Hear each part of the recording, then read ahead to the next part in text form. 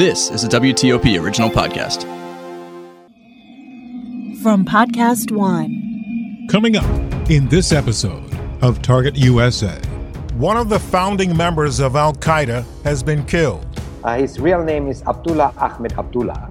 He had risen to be number 2 in the Al-Qaida Central Organization.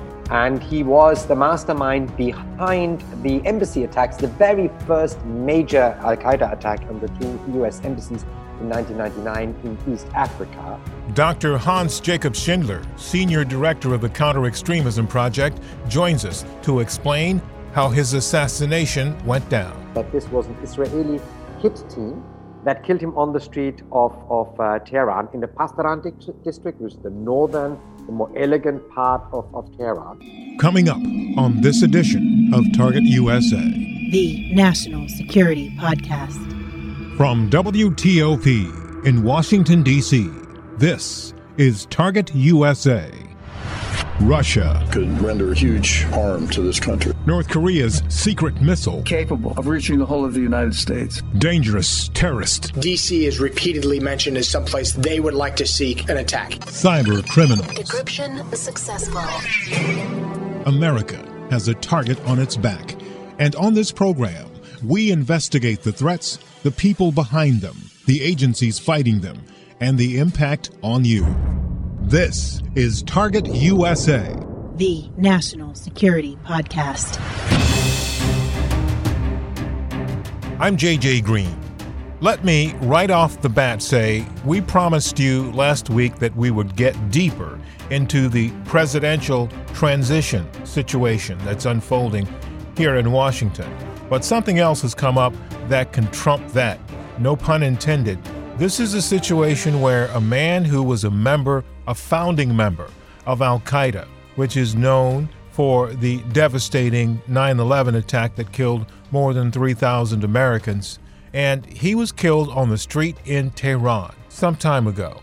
But we just found out about it over the weekend. Joining us on this program is Dr. Hans Jacob Schindler, Senior Director of the Counter-Extremism Project, to tell us who Abdullah Ahmed Abdullah was, what happened on the streets in Tehran, and what this means for Al-Qaida and the rest of the world.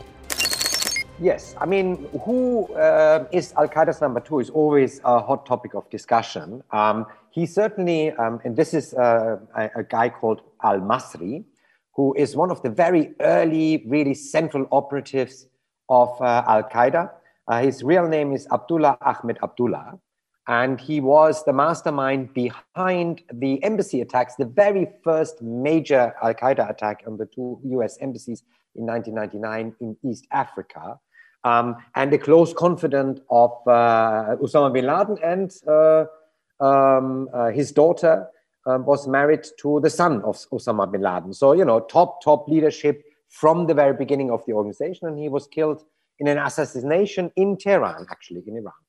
How did he get to Tehran? Yeah, the Al-Qaeda-Iranian relationship is a complex one and has gone through several phases, and this is a holdout of the last phase. So at the very beginning, Iran simply looked the other way, and there was a supply line. And at the very beginning, I mean, at the establishment of Al-Qaeda, when the Taliban had taken over Afghanistan and the camps were setting up, there was a supply line going through Sahadan into Afghanistan.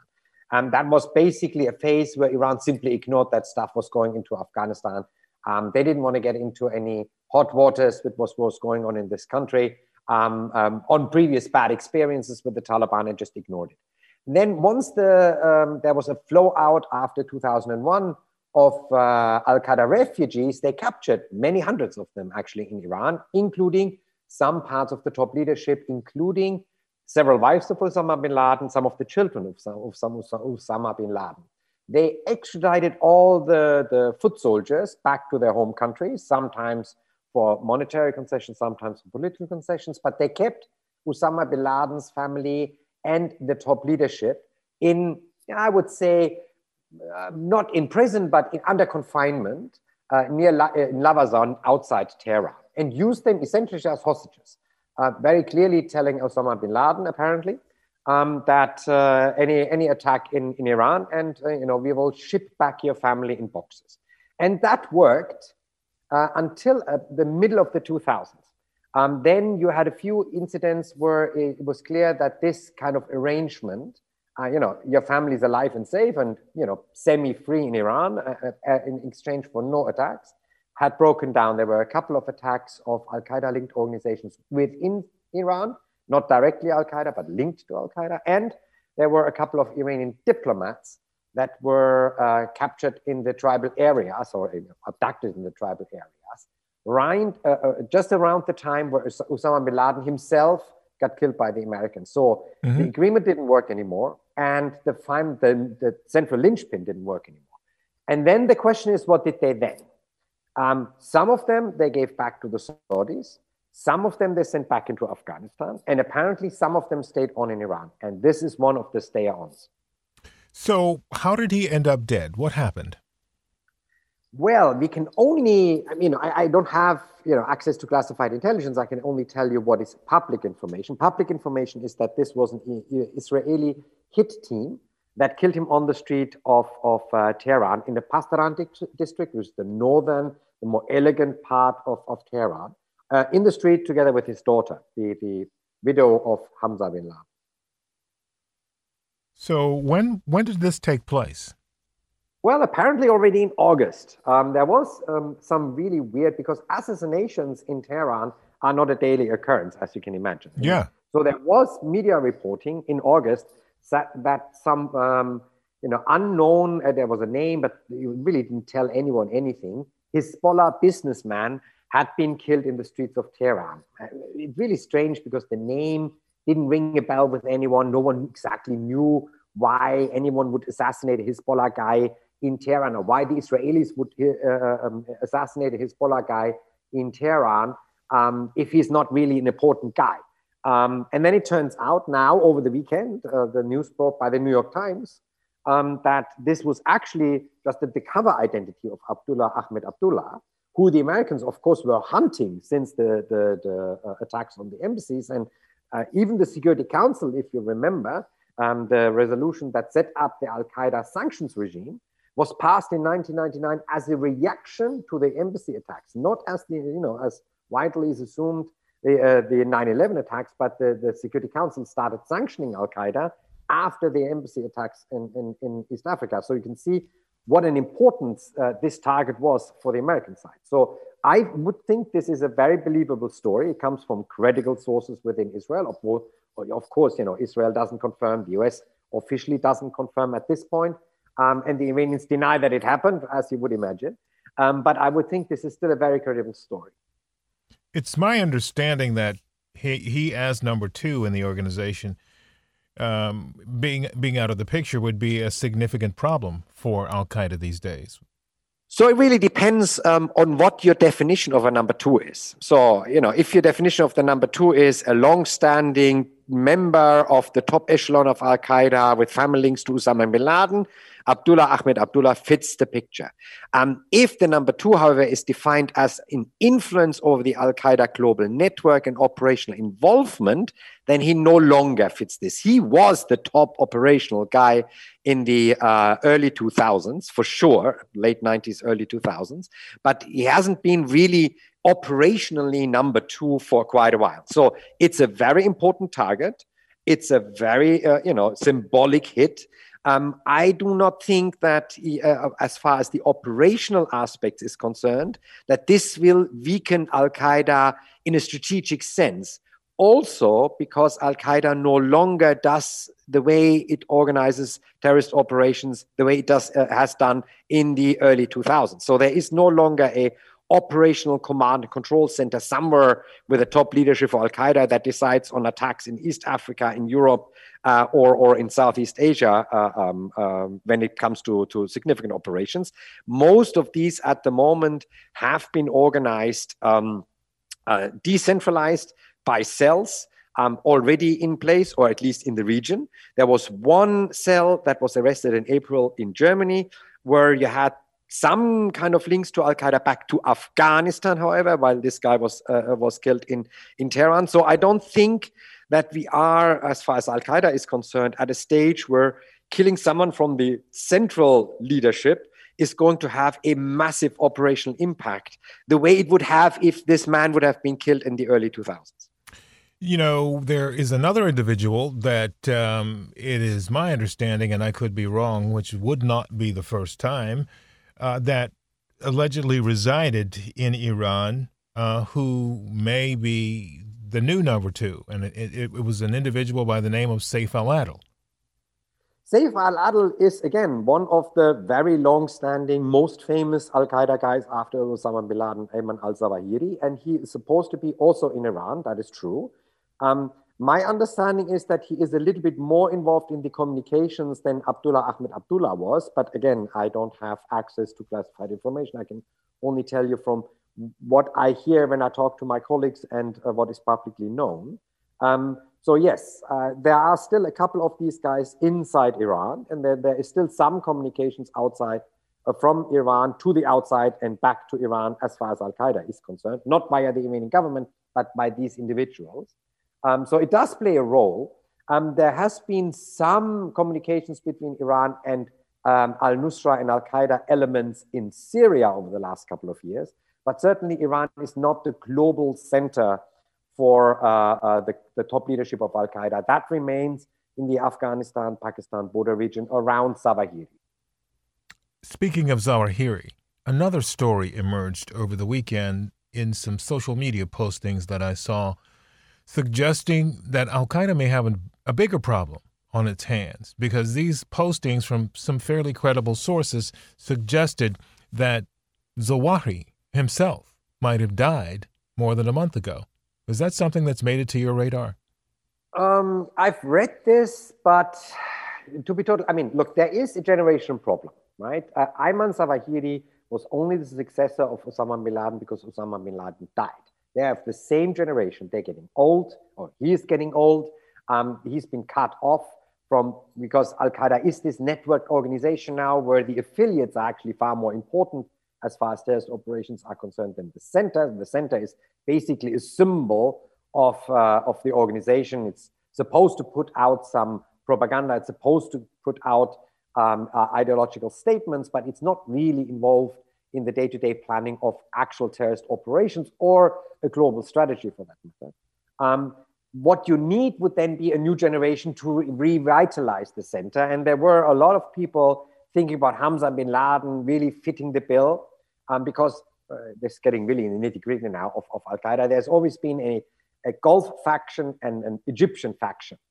Egyptian faction being led by Ahmad Zawahiri. And the Gulf guys in Al-Qaeda never were comfortable with being led by a lesser Arab, in inverted commas, in their ideological view, i.e. an Egyptian Ayman al-Zawahiri. So Hamza bin Laden, being the son of bin Laden, being a Saudi himself, being married to the daughter of Abdullah Ahmed Abdullah, was some kind of an upcoming star. And you could see him being interviewed multiple times in Al-Qaeda's most famous media outlet, Inspire magazine, published by AQAP online. So it really seemed to have pushed Hamza bin Laden, and then he was killed. And since that time, there's really not been a credible figure to follow Ayman al-Zawahiri. So if he's dead, Al-Qaeda Central, will have to look for a replacement of his. But sooner or later, this is the problem that Al-Qaeda will face. This man is not going to live forever, especially with a job as dangerous as his. That generational problem is going to come. I couldn't confirm that Ayman al-Zawahiri is dead. On the basis of this information, it's really hard to tell, because the guy is so isolated that news of his whereabouts are really scarce to come by. So if he's alive, where is he thought to be? Well, we all hope and pray in the Afghan-Pakistan border region, as we've been told by the Pakistani government over the many years, and we do hope not somewhere in a urban Pakistani area like the other guy was. Yeah. Bin Laden. So, it was years, I think, after Mullah Omar died before we figured out that he was dead, or learned that he was dead. Is that right? Yes, several years, actually. I think 3.5 years. Yeah, and he was the leader of the Taliban at the time. He was the leader of the Taliban. Again, not a very young, especially not a very healthy guy, who quietly died. And the Taliban kept quiet about this. For the main reason that he was such a symbol. I mean, they not only idolized him, to the rank of a near prophet. But he also had the personal loyalty pledge of Al-Qaeda, renewed pretty much annually.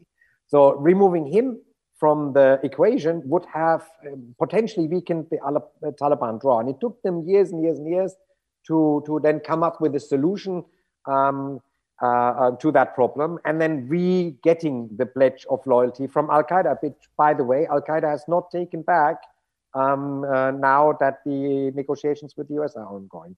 So Al-Qaeda is still, the leadership is personally loyal to the Taliban. So there's a very, very strong connection. So for the sake of argument, if both Ahmed Abdullah and Zawahiri are dead, what does that do to the organization? I mean, ideologically, symbolically, propaganda-wise, that would really mean a big hit. Operationally, not very much. I mean, as I said, these are symbols. And sooner or later, another symbol is going to come. Our security threat from Al-Qaeda is firmly entrenched in Yemen with AQAP, more or less completely autonomous from the center, apart from some communication. And Yemen, I mentioned because that's the one Al-Qaeda affiliate who has the declared goal and a track record of attempted and successful attacks in the West. If I may remind you, Charlie Hebdo, the first attack, not the one that happened a couple of weeks ago, but the first attack organized by AQAP.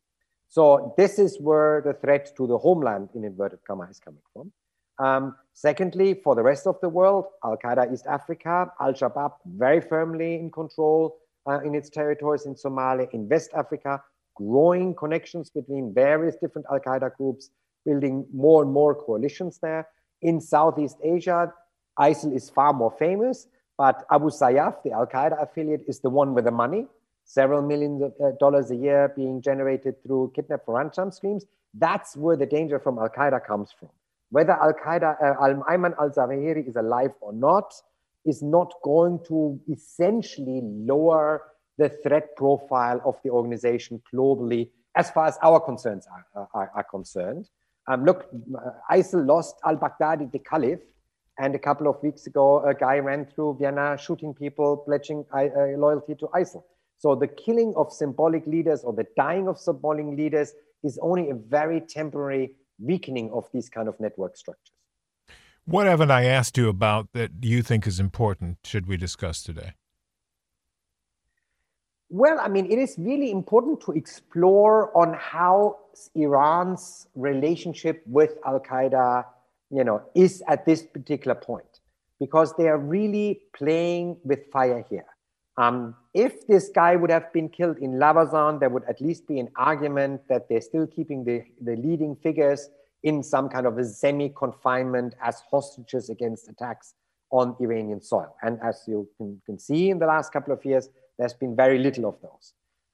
However, getting killed, and I know I've lived in Tehran myself for 6 years, getting killed in Pastaran, that's the shopping area of the elegant part of Tehran, doesn't point at all to a semi-confinement or any confinement. Therefore, there is a really dangerous flirtation apparently going on between the Iranian security forces and Al-Qaeda elements. And, Iran, is not immune of paying the price. Others have tried to flirt with Al-Qaeda and burnt their fingers. This may yet come back to haunt Iran.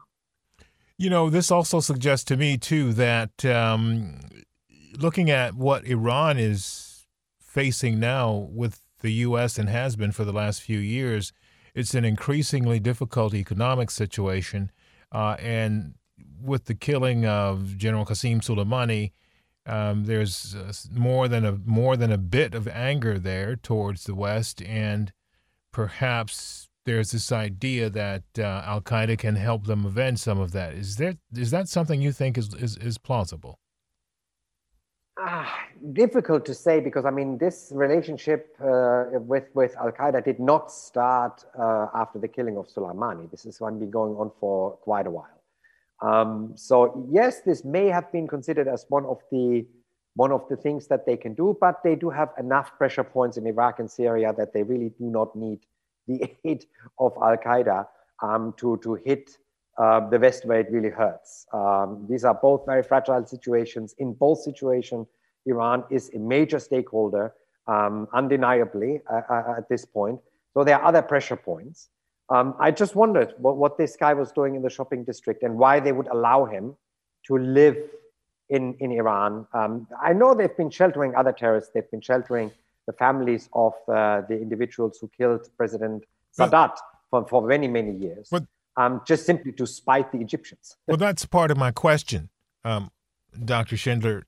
You know, there may be more than meets the eye on this situation. One thing that's very clear from the beginning is that Iran is a nation of Shia, and the Al-Qaeda operatives, for the most part, as far as I know, are all Sunnis, and they sought to kill Shia. Absolutely. And I so, mean, not only they're all Sunnis because they consider Shia as heretics. Yeah. So now, you know, here Al-Qaeda and the Islamic State weren't very different. The Islamic State simply said, if they're heretics, we kill them now.